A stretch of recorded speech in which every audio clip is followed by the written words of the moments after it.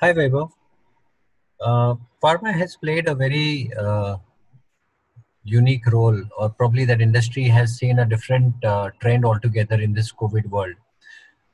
Where do you see this industry going forward, and specifically from M&A point of view? Thanks, Amil. I think pharmaceuticals per se, and of course I'll talk about healthcare as well.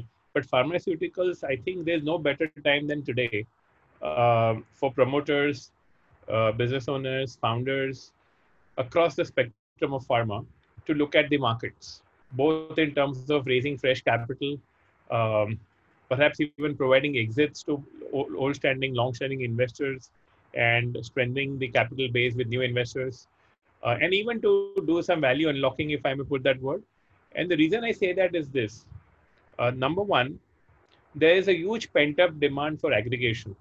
Lot of the larger players have so much of orders, so much of fulfillment that is expected, and yet they are not able to fulfill that simply because of lack of capital.